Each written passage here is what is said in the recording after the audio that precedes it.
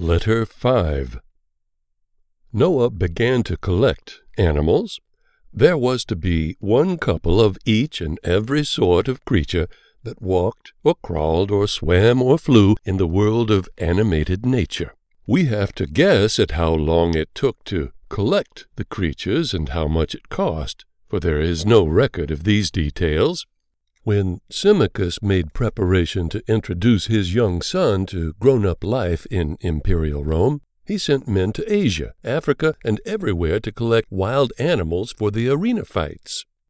It took the men 3 years to accumulate the animals and fetch them to Rome. Merely quadrupeds and alligators, you understand. No birds, no snakes, no frogs, no worms, no lice, no rats, no fleas, no ticks, no caterpillars, no spiders, no houseflies, no mosquitoes. Nothing but just plain simple quadrupeds and alligators, and no quadrupeds except fightin' ones. Yet it was, as I have said, it took 3 years to collect them, and the cost of animals and transportation and the men's wages footed up $4,500,000.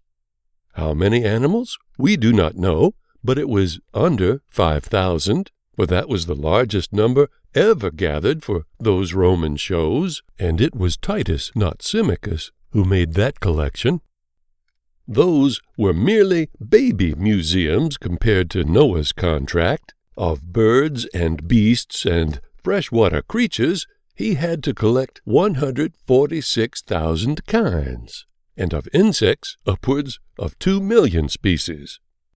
Thousands and thousands of those things are very difficult to catch, and if Noah had not given up and resigned, he would be on the job yet, as Leviticus used to say. However, I do not mean that he withdrew. No, he did not do that. He gathered as many creatures as he had room for, and then stopped. If he had known all the requirements in the beginning, he would have been aware that what was needed was a fleet of arks. But he did not know how many kinds of creatures there were, neither did his chief. So he had no kangaroo, and no possum, and no Hyia monster, and no ornithorhynchus, and lacked a multitude of other indispensable blessings which a loving Creator had provided for man and forgotten about, they having long ago wandered to a side of this world which he had never seen, and with whose affairs he was not acquainted. And so every one of them came within a hair of getting drowned. They only escaped by accident. There was not water enough to go around. Only enough was provided to flood one small corner of the globe. The rest of the globe was not then known and was supposed to be non-existent. However, the thing that really and finally and definitely determined Noah to stop with enough species for purely business purposes and let the rest become extinct, was an incident of the last days. An excited stranger arrived with some most alarming news. He said he had been camping among some mountains and valleys about 600 miles away, and he had seen a wonderful thing there. He stood upon a precipice overlooking a wide valley, and up the valley he saw a billowy black sea of strange animal life coming.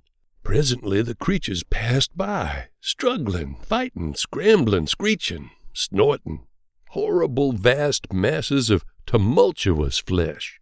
Sloths as big as an elephant, frogs as big as a cow, a megatherium and his harem huge beyond belief, saurians and saurians and saurians, group after group, family after family, species after species, 100 feet long, 30 feet high, and twice as quarrelsome.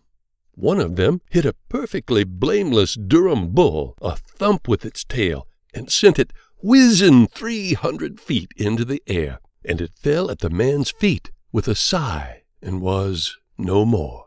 The man said that these prodigious animals had heard about the ark and were coming to get saved from the flood. And not coming in pairs, they were all coming. They did not know the passengers were restricted to pairs, the man said, and wouldn't care a rap for the regulations anyway. They would sail in that ark, or know the reason why. The man said the ark would not hold the half of them, And moreover, they were comin' hungry and would eat up everything there was, including the menagerie and the family. All these facts were suppressed in the biblical account. You find not a hint of them there. The whole thing is hushed up. Not even the names of those vast creatures are mentioned. It shows you that when people have left a reproachful vacancy in a contract, they can be as shady about it in Bibles as elsewhere. Those powerful animals would be of inestimable value to man now, when transportation is so hard-pressed and expensive, but they are all lost to him, all lost, and by Noah's fault. They all got drowned, some of them as much as 8 million years ago. Very well, the stranger told his tale, and Noah saw that he must get away before the monsters arrived.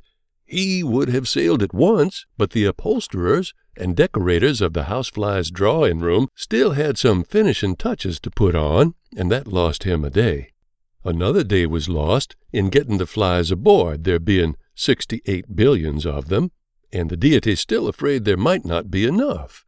Another day was lost in stowing 40 tons of selected filth for the flies' sustenance.